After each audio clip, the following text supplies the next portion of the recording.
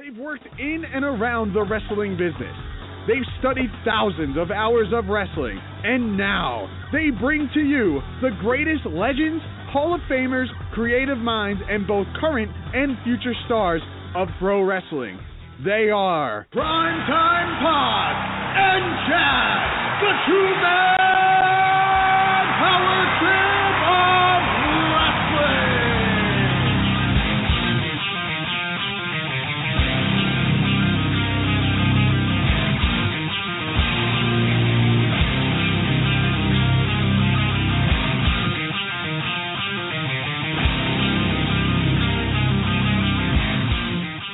This is the two-man power trip of wrestling. I am Chad, and today's episode is brought to you by Bombas, the mind-blowing athletic leisure sock with a mission to be better. And with that being said, I bring in my tag team partner, bushwhacking tag team partner, a sheep-herding tag team partner, and that is Primetime John Paz. Primetime. Hey, buddy, how are you? Whoa, yeah. Hey, Chad, how you doing?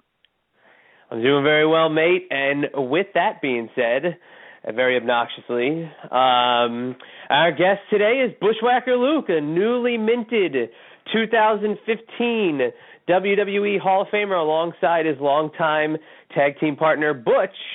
The Bushwhackers are now Hall of Famers, John. What did you think about the crazy antics of Luke Williams?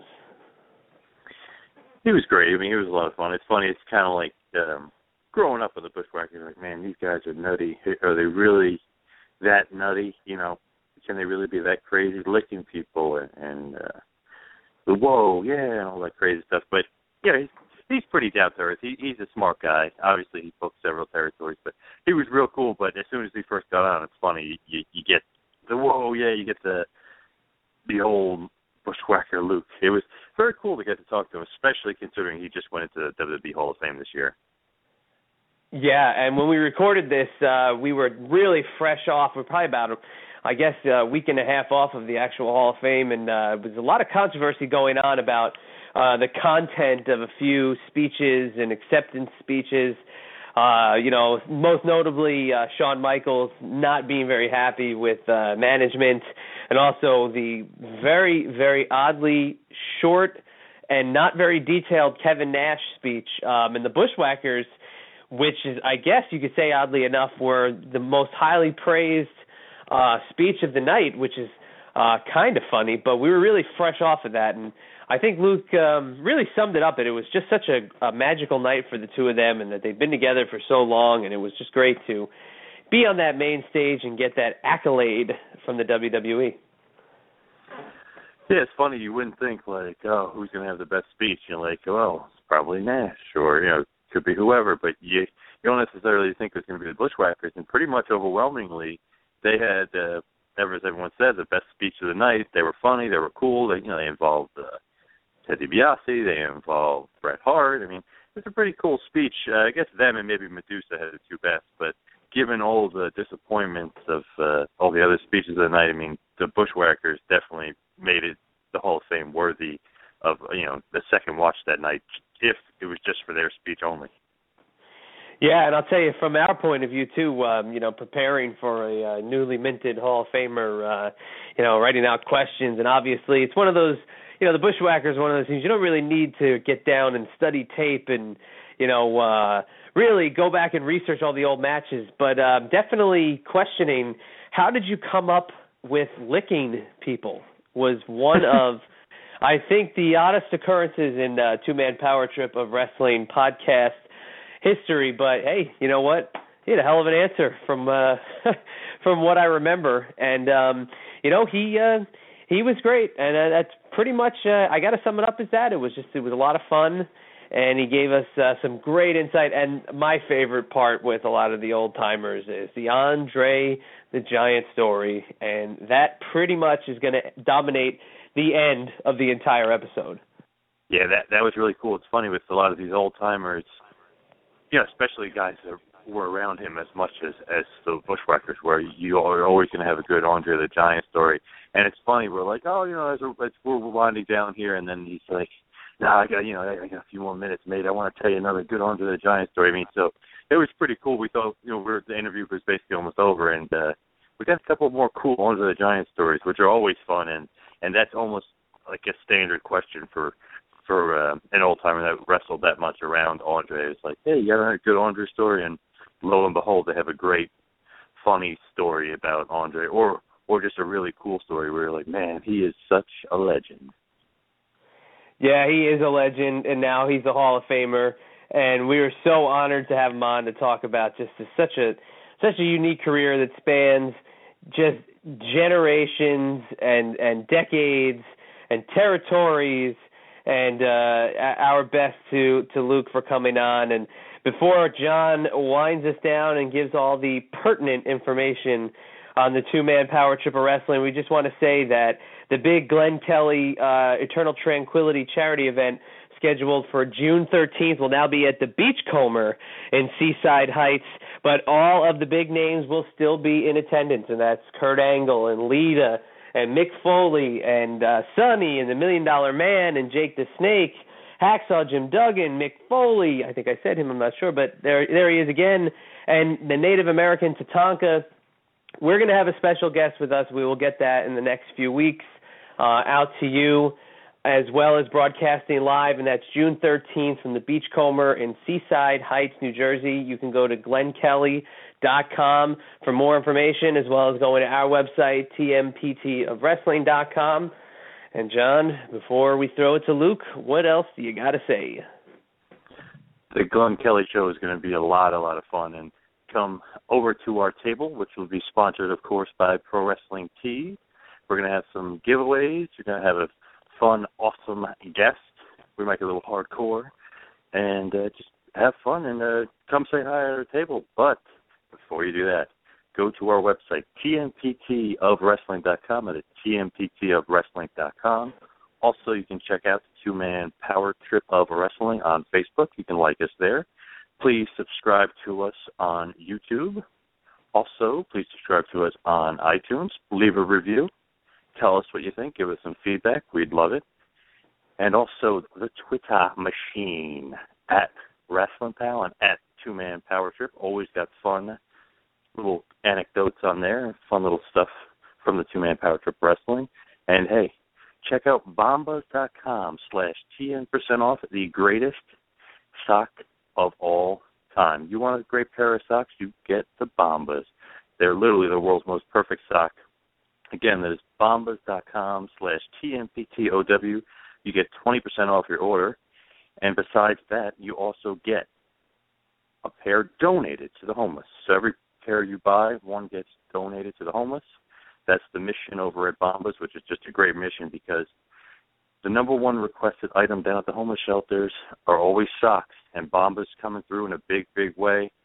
And, you know, we came through in a big way, and we gave out some Bombas as well to some of our guests. And I got to say, the feedback was phenomenal. Bushwhacker Luke emailed me. He loved them. Scrap Daddy Adam Pierce emailed me. He loved them. Ace Steel loved them. Austin Idol loved them. I mean, on and on and on. They're the most comfortable sock in the world. And besides that, they have a great mission that they're going to give one pair to the homeless for every one that you purchase. So it's bombas.com/TMPTOW, all lowercase. You get 20% off. So right now, let's send it off to Bushwhacker Luke. Whoa! Yeah! Our guest tonight is a 2015 inductee into the WWE Hall of Fame alongside his tag team partner Butch, comprising the now newly minted Hall of Fame tag team, the Bushwhackers. But this distinct honor is just a small part of our guest's legendary career, and tonight we welcome Bushwhacker Luke Williams to the two-man Power Trip of Wrestling. Thank you for joining us, Luke. It's bloody great to be here, mate, and be on your show, Two-Man Power Trip of Wrestling. I heard about it for a long time, but now I'm right here on the show. We really appreciate you coming on, and it would be hard to pass over the first topic, and that would be the 2015 WWE Hall of Fame. What are your thoughts about being enshrined amongst the greats in the history of the business in the WWE Hall of Fame? I'm going to say one thing straight away, mate.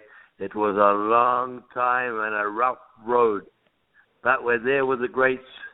And as if a lot of people looked at us, upon us as the Bushwhackers, two comical guys, and two old comical guys that got in the business and just entertained the people. They don't know the road that we went down, mate. First time I put my boots on was 1962. Butch and me started tagging up in '66, in New Zealand, but we started hitting the road. What I mean by hitting the road was going out of the country in 1968. In the 60s, we wrestled names like Killer Kowalski, Andre the Giant, Peter Maivia, and if people don't know who Prince Peter Maivia is, that's The Rock's grandfather. Yeah, that's quite an impressive list of guys, and that's only just a couple. And that's only a few. That's only a few, mates. That's only a few from the 60s. There's a lot more. So when you walked out on that stage with Butch and you guys looked out at that crowd, and was that like, thinking back to when you guys first got started, is that something that you never would have, thought of, this kind of stage? Mate, never thought we'd end up in that. When we started, there was no wrestling on television. When we started, Butch and me, there was no television in New Zealand. And I'm not talking about wrestling television. I'm talking television. Sunday nights or Saturday nights, you'd listen to the radio, the soap operas on the radio. Right. Wow. That's hey, listen, it's a heck of an evolution. Yeah, and as we had the wrestling shows, you do radio. You'd go to a town in the morning, be on the breakfast show, in the town on the radio, and there'd be posters around the town, and to promote it, you'd walk the streets, so that you'd be seen in town. At lunchtime when everyone was off work in the old towns, there was no malls in those days.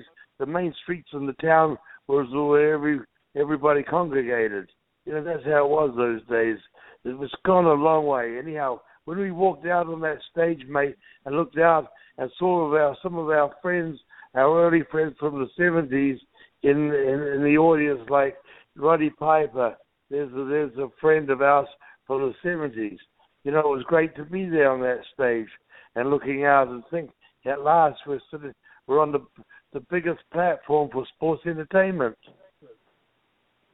Without a doubt, definitely your colleagues and comrades and years of friends sitting out watching you be enshrined.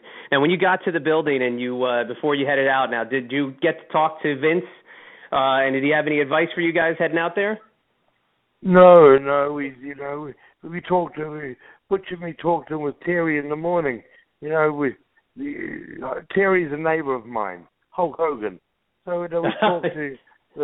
we talked to that, and we got back to when we first went in the morning. We went back over old times. BSing what it was like in the 80s. It's a completely different ball game today. Now, when you signed with the WWF and you became the Bushwhackers, you basically went from a scary, brawling team in the Sheepherders to a lovely, lovable, jokey almost team in the Bushwhackers. What were your thoughts on that? When they first said to us, when we went up there, Vinny said to us, he said, I'd like to make you guys the good guys. And Butch, as we said in that interview in the Hall of Fame, Butch got up on Vince's desk. We didn't say Vince in the Hall of Fame, but Butch got up on Vince's desk, and his nose was about 15 inches from Vince's nose, and he said, if you can make these faces good guys, go ahead. And Vince turned around and said, check out the mugs on my top baby faces. Hogan, Jake, Hacksaw Jim Duggan, they're not the prettiest. So it was no biggie that we went to that we realized then, and they said to us too. He said to us at the time, "I want you between the Moondogs and the Sheepherders, but I want you good guys." And that, and Butch said to me afterwards, he says, "The Moondogs have been on USA Network for the last 5 years. We've been on Ted Turner's. It was WTBS those days." You know, WTBS. We've been on that off and on for 10 years. So let's create something different. Hence, we came up with the gimmick. You know, the marching and the licking and all that BS. Vince gave us the new name, but we came up with a character. Where did you get the idea for the licking, and like, how did that come about? No, the Butch guy, I got to give it to Butch there. He came up with that, you know, and that. But you know, we always were creative. When I first come over to North America in '72, we had was Sweet William and the Brute, and they had to change his name from the Brute because the Brute Barnard had been all over Canada and the States. So they changed his name to Crazy Nick Carter. So it was Sweet William and Crazy Nick Carter. And I led him around on a collar and chain. I was doing that from about 69 to 73, 74. You know, leading him. So we were doing this. We were doing the Beauty and the Beast gimmick at the time. And then we changed that gimmicks. You know, when we went back to New Zealand in the mid-70s to do the first television shows, and that we went back as a Dream Team. You know, we went back in New Zealand as a Dream Team, which is later on in life. I see Vince had Greg Valentine and Brutus the Barber as the Dream Team. Yes, very true. Where'd you get the idea for the arm wave, that awesome bushwhacker? Now, we were, you know, the sheep herders. Every time we went outside the ring and that, with the baby, and we were on the floor, you know, when we cleared the ring and we're out on the floor, we swung our arms up and whoa, to the people. Hey, that was the woe and yay we had before. We always had the woe and yay, but not like as the heels. But we swung our arms up in the air to sort of scare the people, you know what I mean? When you're ringside. At the barrier, so we just decided to put that into a baby's face thing, you know, knees up high and swinging the arms, which is what the people remember. So I'm still traveling around the states working. And last weekend I worked in Toledo. The weekend before San Francisco. The weekend before that I was in Baton Rouge. Different times everywhere. People remember me for one major thing, the Royal Rumble '91. I still get people come up to me. You're the guy that marched out, got put out within 20 seconds and marched back. They remember that, and they remember us for the head licking and the arm swinging. They don't remember wrestling. They don't remember wrestling. You know, Ric Flair, they don't remember wrestling. They remember the whoa, you know. Ooh, so true. People remember the character. Now, I heard Butch was mad at you about the Royal Rumble. You know, quick. Yeah. At that time, yeah. He went out before me, and then he was out there for 25 minutes, and then I went in and out, and we got the same pay. That's life, mate. Yeah, that was a good talking. That was a good talking point too. We had a lot of stories. But, the Hall of Fame has gone on too long. We were just touching on the iceberg of stories we had, you know. And, and we had a lot of stories of that, but we just put up a few. The real true part about Butch being 1966. I started in '62. Bush didn't start in '66 because he had a good career in rugby. You know the rugby. You know what rugby is, do you? Like, oh yeah, of course. You know, it's not gridiron. It's American football, NFL. It's rugby. Anyhow, the first year they needed someone for the 10th anniversary of Samoa, and Peter was always in and out of New Zealand. He had a home in New Zealand. Matt, we're talking about the Rock's grandfather. Anyhow, Butch went over for the 10th anniversary. And Butch was as green as grass, as he said, but he didn't tell you the full story. When it was time to get the heat, Peter said, "Throw me out of the ring." And there was chairs and there was a bottle there. When the chair hit the bottle broke, and the glass jammed into Peter's leg, and he started bleeding. and Peter said to Butch, "Kid, grab that fucking bottle and look like you're cutting my leg. Grab that glass bottle." Butch wouldn't grab it. And he screamed at Butch to pick up that glass. And that's when the Samoans, remember, if you listen to Hall of Fame, Butch says, "I was lucky to get out of there alive." Well, that's what he means. You know what Samoans are like when they're on the warpath. You don't know. San Francisco and Auckland, New Zealand. Well, I think Auckland, New Zealand has got the biggest. We've got Samoans in New Zealand. A lot of islanders, Samoans in New Zealand. We gave them their independence. Well, the British did. And that's when they went. One part went to American Samoa. Anyhow, so they were on the rampage when Peter got up and back in the ring and the blood was pouring out of his leg. Those Samoans were ready to fucking come. And Butch said, Peter said to Butch, we'll go. Just let me control it. And they fought back to the dressing room with Peter fighting Butch, and Butch was backpedaling.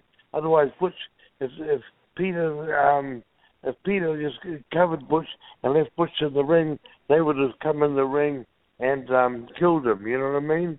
Anyhow, they're only supposed to be there for one show, and of course Peter knew what he was doing because he'd been around for a long time. And 2 days later they had a return match, and that's when Butch said, I was like a seagull. And the whole match I was flying. Peter came in and Butch flew for the whole match. And Peter got his hand raised and he got out alive. Had to avoid getting killed. Yeah, and then the story with the Stu Harts, I had to say some young wrestlers. These weren't young wrestlers because we're talking about, you're mentioning kids, but I said some young wrestlers were thrown in the ring. The guy that threw these kids into the ring was Abdullah the Butcher, when I'm talking about the Stu Hart story. If you remember what I said, the first night we got disqualified against the champions, and that were beating them up. Next minute, 4 young wrestlers were thrown in the ring. Well, they weren't wrestlers. They were 10, 12, 13-year-olds, 14-year-olds. These were kids. And Abdullah they were bleeding. 2 of them were bleeding, and he threw them into us. We knew Abdullah from before, from New Zealand and Australia. He threw them in, and he told us to beat the hell out of them. So we did. We put the boot to them. 2 of them were bleeding, and the 2 champions were laying there, and there was 4 kids. The 4 kids and the 2 champions were laying there when we left, and we hadn't met Stu yet. And we walked back to the dressing room, and there was Stu. If you know how Stu was, you've heard about how he was. Yeah. What are you doing? I'm my kid. Those are my kids in the ring. Stu had 4 girls and 8 boys. He's still got 6 boys alive. Dean died of liver disease many, many years ago, and of course, God bless him. And we all know what happened to him, which was very sad. And that's it. Another thing we can say too. Who wrestles Stu? Butcher Me worked. Butcher Me and Dynamite Kid. This is before Davey Boy came in. Worked against Stu and 2 of his sons. Brett didn't start till 79, 78. And Brett and I think it was Bruce. We actually worked with Stu in Edmonton and Calgary. Now, who can say they work with Stu? Who do they still working and say they work with Stu Hart? Yeah, there's not many people, unfortunately, who can still say that. But, you look out at that Hall of Fame crowd and you see Brett and you see the Samoans were very well represented. And the great thing is how they tied in the sheep herder legacy by having Johnny Ace be the one to induct you guys. So now when you added Johnny Ace to the fold in the mid-'80s, how was it being out there with him at the Hall of Fame? Oh, it was great. It was great, mate. It was great. As you know, we started Johnny in the business. He told the story. We were working for NWA and Dusty, and Johnny was in the school training and that. He says, "I'm going to give you an education. You got to become the flag bearer." We had flag bearers. Johnny wasn't the first flag bearer. Butcher Me had American flag bearers everywhere we went. Not early, not 19 not 81, 82, but 1980 we had Buddy Rose. You know who was Playboy Buddy Rose for Vince Sr., and then later on for Vince Jr., he was Playboy Buddy Rose with the blow-away diet. I don't know whether you ever saw the powder gimmick, the blow-away, the fat diet. Anyhow, we had Buddy Rose. Buddy was very smart. He knew to get more heat on himself if he carried around the New Zealand flag and deny, to America. He didn't want to have anything to do with America. And that's how we always had. We always had an American carry our flag.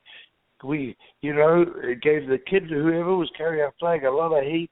Plus, we would say, look, we've even got one of your own carrying our flag. He could never win a match till he became under the New Zealand flag. So we used that to our advantage everywhere we went. Yeah, definitely. And it was the old story is made, and it was said in that we were hardcore before hardcore became a name brand. Oh yeah. Quite possibly more hardcore, because some of those matches, if you can find a sheep herders match, it's definitely, if you pop in a sheep herders match followed by a bushwhackers match, it's two different teams. But talking about your speech just one more time, because I have to say it was by far, it was the best speech, one of the most heartfelt, I think, that they've actually ever had at the WWE Hall of Fame. But there were other speeches that were kind of put into question later in the night. Did you get feedback afterwards about the reaction to what you guys actually had to say? No, we didn't have to say that. I put the whole speech together, mate. These are the stories I pulled out, and I said we had a few more, but the Hall of Fame had gone on too long that we cut it down to that, to cut it down to that length. Otherwise, it had already gone nearly 4 hours. 3.5 hours, and we came straight after the Crusher Connor, which was all about the cancer. So the people were depressed and down. It was sad. It was a great thing doing that Crusher Connor thing. It was a low, brought it down low, and so we actually lifted it up again with a bit of humor.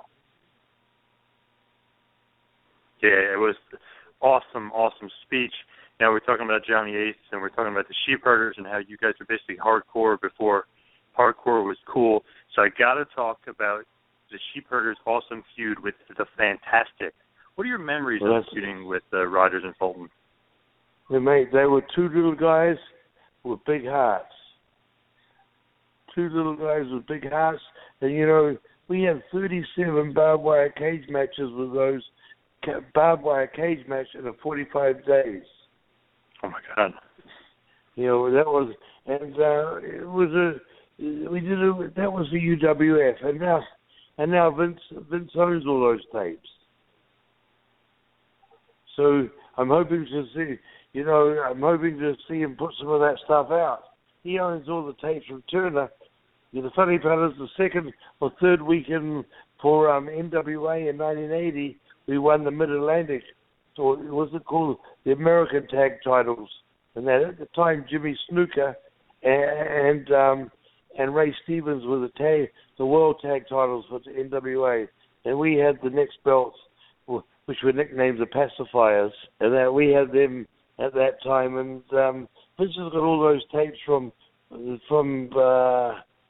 all the tapings we did for Turner, WTBS or where we did in house shows. Plus, he's got all Bill Watts' tapes. So he's got a lot of footage on us. Did you enjoy working for Watts in the UWF? Well, that's the only territory we actually walked out of in our life. We felt we were last match every night. It's a long story there, mate. I came in there to take the book over. I was booker, and you know what a booker is? The guy that writes the TV and books all the town and runs the shows. These days in the 80s and 70s, there was 25 territories in North America, maybe 23. That's counting Stu Hart's Stampede, counting the first territory we came into, which was Grand Prix. there's about 4 major territories running 7 days a week across Canada, and there was territories. Texas, there was 3 territories, believe it or not. There was the Funks up in Amarillo. There was Joe Blanchard running out of San Antonio, and then there was Chris Von Erich running out of Dallas. And they were all, every territory was running 7 days a week. They had television. Anyhow, getting back to the Booker story, I was the Booker in Puerto Rico for Carlos Colon, and that, I had my crew from Texas there. I had Brody and Abdullah, same guys I had in different territories I took with me, and then they called me up to go to Bill Watts' territory. So I finished up in Puerto Rico, came to Bill Watts, and they had Dick Slater booking at the time, and they said, we're going to finish Windy and take over. They said, we're going to finish Dick Slater, and you'll take the book, and they wanted to keep Dick Slater there. Everywhere you go, a new booker comes in, you get rid of the old booker. You know what I mean? He doesn't stay. He moves on somewhere else, and you take over. And Dick Slater was an old friend of mine from years ago. So from Florida, when I first came to, maybe 1980, when I worked first time for the Eddie Graham, and so I didn't want to.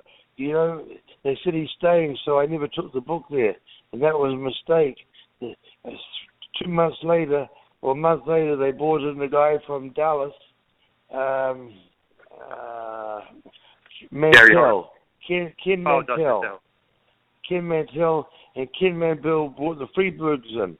So I'm getting to the story now. The Freebirds were the tag team there. We were a tag team there, but the Freebirds were the Bookers, main tag team from Texas.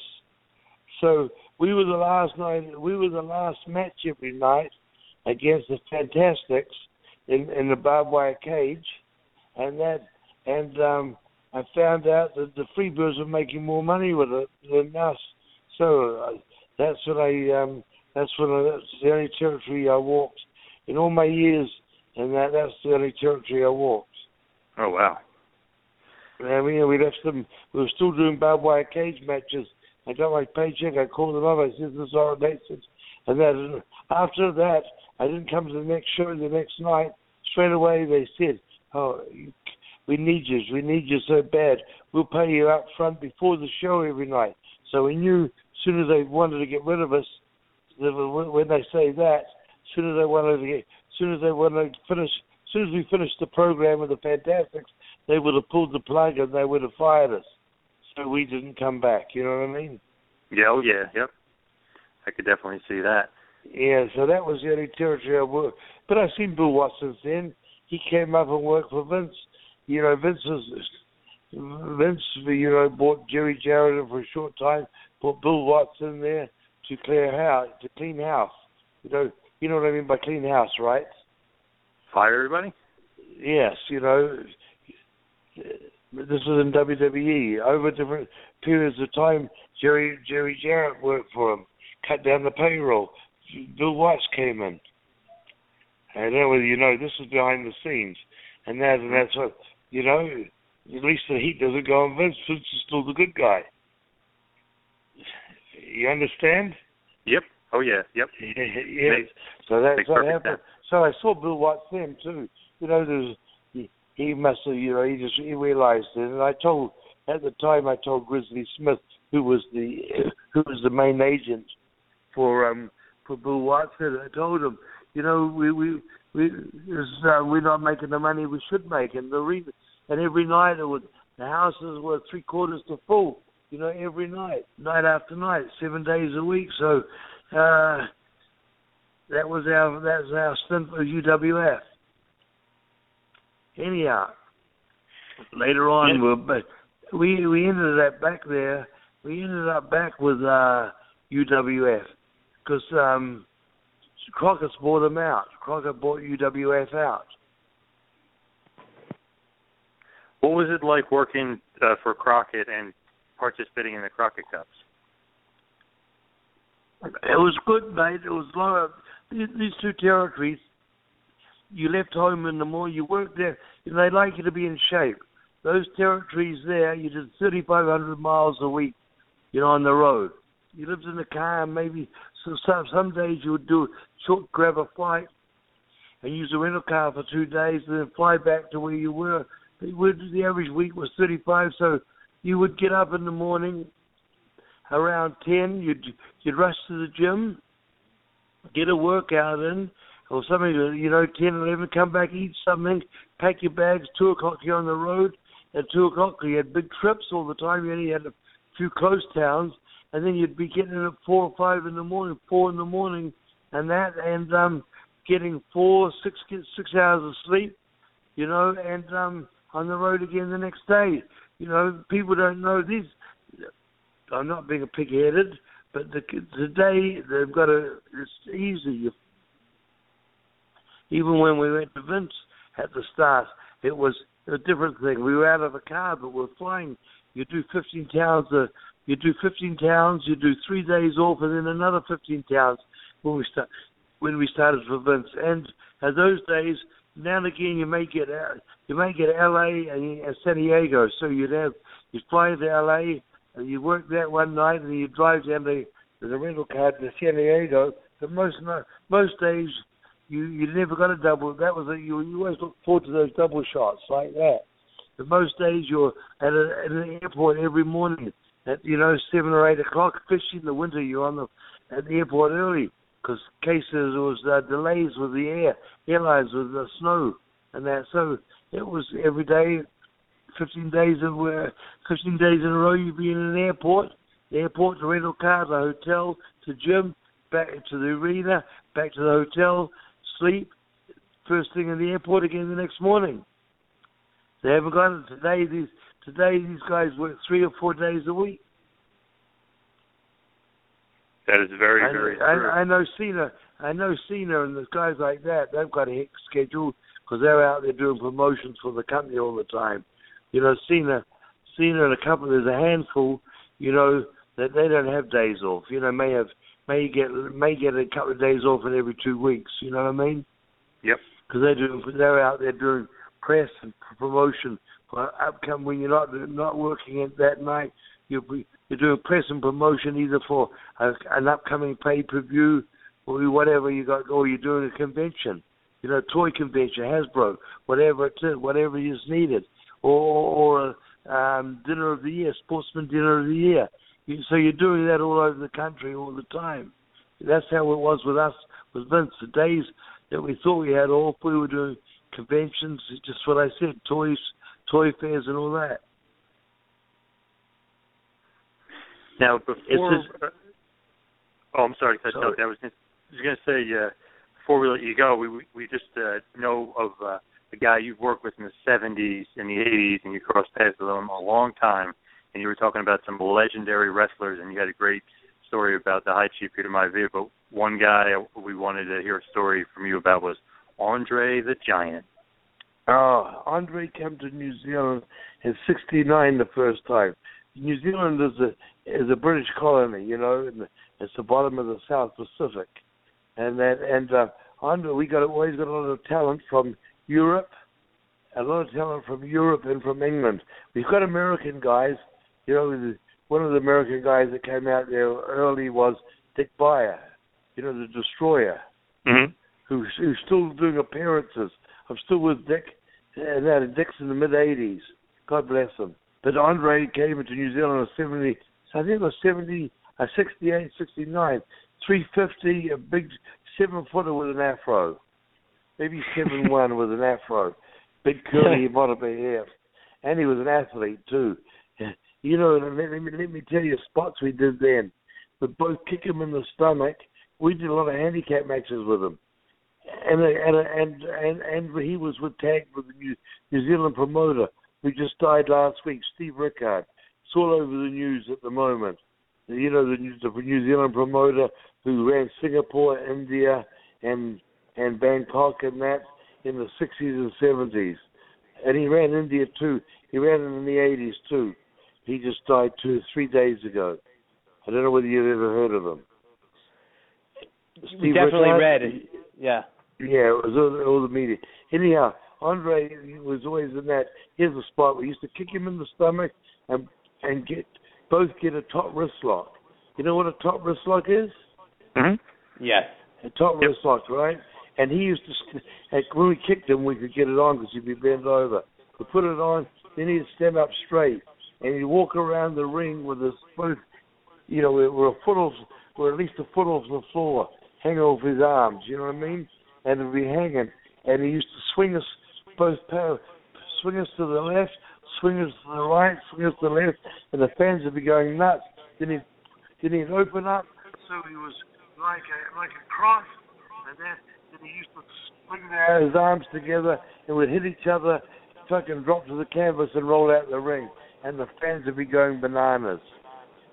Simple shit like that. We did stuff with Andre that was so simple when you think of it today, but the fans was unbelievable. Andre, anyhow, we met him there. So then when we went to our first territory, it was called Grand Prix in Montreal. It ran Quebec, Toronto, Ontario, and a bit of Manitoba. So it was a big promotion. And it came over into Vermont too. The upper town into the States, the upper parts of Vermont.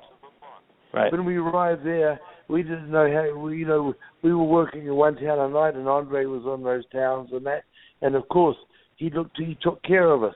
And another guy too from the '60s, who was the big star in Australia. I have to say, Jim Barnett had WCW in Australia. If you know who Jim, ever heard of the promoter Jim Barnett? Yes, indeed. Yeah, well, he was the one who got Ted Turner to put the wrestling on the cable, and that he opened up Australia in '65, and Killer Kowalski was the heel that popped it wide open for him.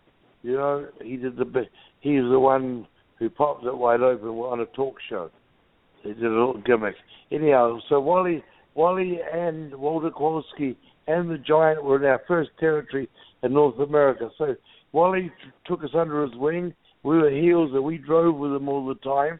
So we bought a car, and then late at night when we got back to Montreal, and that is when we were in close towns, Andre used to tell us where to meet him to eat. He knew all the restaurants. He'd been in there for 6 months, and of course, being Andre the Giant, everywhere he went, he was accepted big time. And we used to sneak in the restaurants, and he'd take care of us. And the funny part is, mates, we worked with Andre and Edward Carpentier all over Quebec and Ontario as heels at the time. We were called the Kiwis. And then the last match that Andre was involved in was, before he went home to his father's funeral, was us against the Earthquake and Tugboat. They were a tag team for WWF called Typhoon and I forget, Earthquake and Typhoon. Mm-hmm. And the natural disasters. That's what they were called. And he was in our corner. He'd had knee surgery. He was on a cane. And if you can still go online and YouTube, you can see his interview with us. For those guys for that match, and he was in that corner for that pay-per-view. And then we got beaten. And then he went home to his dad's funeral, and 6 weeks later he died over in France. Terrible. Wow, yeah. Now I can tell some stories about him on the road. Boy, coming back, we're right up in the top of the States, not Alaska. Way on top of Canada, I forget now what it's called. And we're driving back to Montreal. It's about 12 hours up. There was Dominic DeNucci. I don't know whether he was in WWF when the dad had it, and that there was him. There was Mad Dog Vachon, and anyhow, the Giant. We were all up there. The Giant was with his manager Frank Vawa, and we was with two other people driving back from way up there, top of Canada. We stopped at a gas station, and on the way back, 3 hours on the road, the Giant and his manager had drunk 72 cans of beer. Andre would just put his hand around it. That was two mouthfuls, a can of beer. Anyhow, they drank 72, maybe 2.5 hours. We stopped for gas at this gas station. There were some kids. This is about 3 in the morning, 2:30 in the morning. I guess the bars were closing, and these kids were wired and mouthy. We pulled in, and they came in a Volkswagen. What do they call now? A Bumblebee? What do they call now? A Bug. The old Volkswagen. Yeah. The Bugs. Volkswagen Bug. One of those. Yeah, they gave us some mouth and they went into the truck stop. And I guess too, it was a truck stop at a gas station where you could get a little food. It was in Canada, way up north. So they give us some lips of that. Andre had already had a few drinks. The kids went inside after giving a slip. He came out, grabbed that Volkswagen, and on the side, and pulled up and tipped it on its side. How's that? That's how strong that was raw strength. That's unbelievable. Yeah, yes, this is 73, 72. We came into Canada in 72. This is about 73. By now he's 500 pounds. 60-80 was 350, but he was still a kid. In those 5 or 6 years, he really matured and got bigger. You know what I mean? Oh yeah, yep. One of the greatest matches I ever saw was another Giant from Canada called Don Leo Jonathan. He was 6'9", 325, 350, and he could do kip-ups. And him and Andre did a curfew match in the Montreal Coliseum. It's a midnight curfew and that, and they did drop kicks, kip-ups, everything. 2 Giants at it, and it wasn't a Giant match, slow-mo. These 2 guys moved around the ring, and they were young and moved around the ring. Yeah, Don Leo Jonathan he's a specimen. If you take a look at some of the old footage and some of the pictures of Don Leo Jonathan, honestly, if he had come down the pike 20 years later, he'd have been main eventing against Hogan. He would have been on all of the big WWF cards, but it was just a little bit after his time. But Luke, thank you so much for joining us tonight. This has been so much fun, and I know it's been a great walk down memory lane for you as well. But please tell us where we can get a hold of you and where we can find you online. Yeah, all right. Well, you can get a hold of me if you. I know what part of the country are you in, mate? We're East Coast. East Coast, Northeast. Yeah. Yep, Northeast. I'm in the tourist capital. Before I give you my media info, I'm on Clearwater Beach. I have a fitness center which you can look at. Clearwater Beach Fitness, right above Hulk Hogan's memorabilia shop, T-shirt shop on Clearwater Beach. Awesome. He works out of my gym when he's in town. He works out of my gym every day when he's in town. And that my Facebook and Instagram is Bushwhacker Luke, which you see, I have a lot of Instagram and Facebook followers. Everything's full, and my gym is ClearwaterBeachFitness.org or .com. A new website. Awesome. My old website is bushwhackerluke.net.com, but it's old. It's been there for 10 years. You can still see it, but my new website is getting built at the moment. But anyhow, great. Well, if you're holiday, you get snowed in up north, Clearwater Beach was named the number 1 beach in USA in 1913. In 2013. Hey, I was becoming a dinosaur. I was becoming a dinosaur for a minute there, mate. That's fantastic. So, I'm right there on the beach. And another thing too, mate. I worked, believe it or not, you may have heard the kid Dupree. You know who was the Frenchman? Dupree? Yeah, Rene Dupree? Rene. Well, his dad was Emile Dupree. I worked with Don Leo Jonathan, early 70s. Butcher Me worked with Don Leo Jonathan, Emile Dupree, right across the Maritimes to sell out houses every night. I believe it. We actually worked with Don Lear, and it was a pleasure working with him.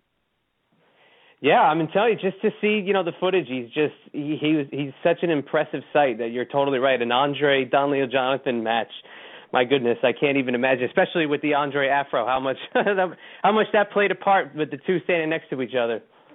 Yeah, and now before you go, mate, I got to tell you a match that the guy who started the cheat sheet, or the first, doing all the stuff, the scoops and that from the West Coast. Remember the guys used to send out sheets? I forget his name. Meltzer? Yeah, Meltzer. We had a match that he calls in the 80s, in the decade, in the top 10 or 20 tag matches of that. It was us against the Fantastics. It was in the Crockett Cup in 1986 in the New Orleans Superdome. Look that up. Oh yeah. He quotes that as one of the top tag matches, but that was blood and guts. But it was a 25 minute match. We were the semifinals in the Crockett Cup. I remember it well. That was an awesome match. He gave it 5 stars. Meltzer, 5 stars, and one of the greatest matches of the 80s. He called it. Yeah. That match was awesome. Okay, matey. I prefer. I enjoyed being in the Bushwhackers, of course, because but when you're a heel, you can get the people to stand up and sit them down. You beat we had the talent that we could get those people wanting to get up and come to the ring, and then before they fucking got them to that point, we would let the baby faces come back a bit, so we shut them back down. We loved being heels because we could control how the people reacted. Yes, without a doubt. The kids today don't know that. They haven't got that psychology. Not being nasty, I'm not knocking them, because there's a great talent out there today. But today it's a television audience. Those days were, it was house shows. And that's what you had to work with, house shows. Totally. Well, thanks a lot, Luke. We really appreciate it, man. Have a great rest of your night, and look for our special gift in the mail, my friend. It's going to be on its way. Okay, mate.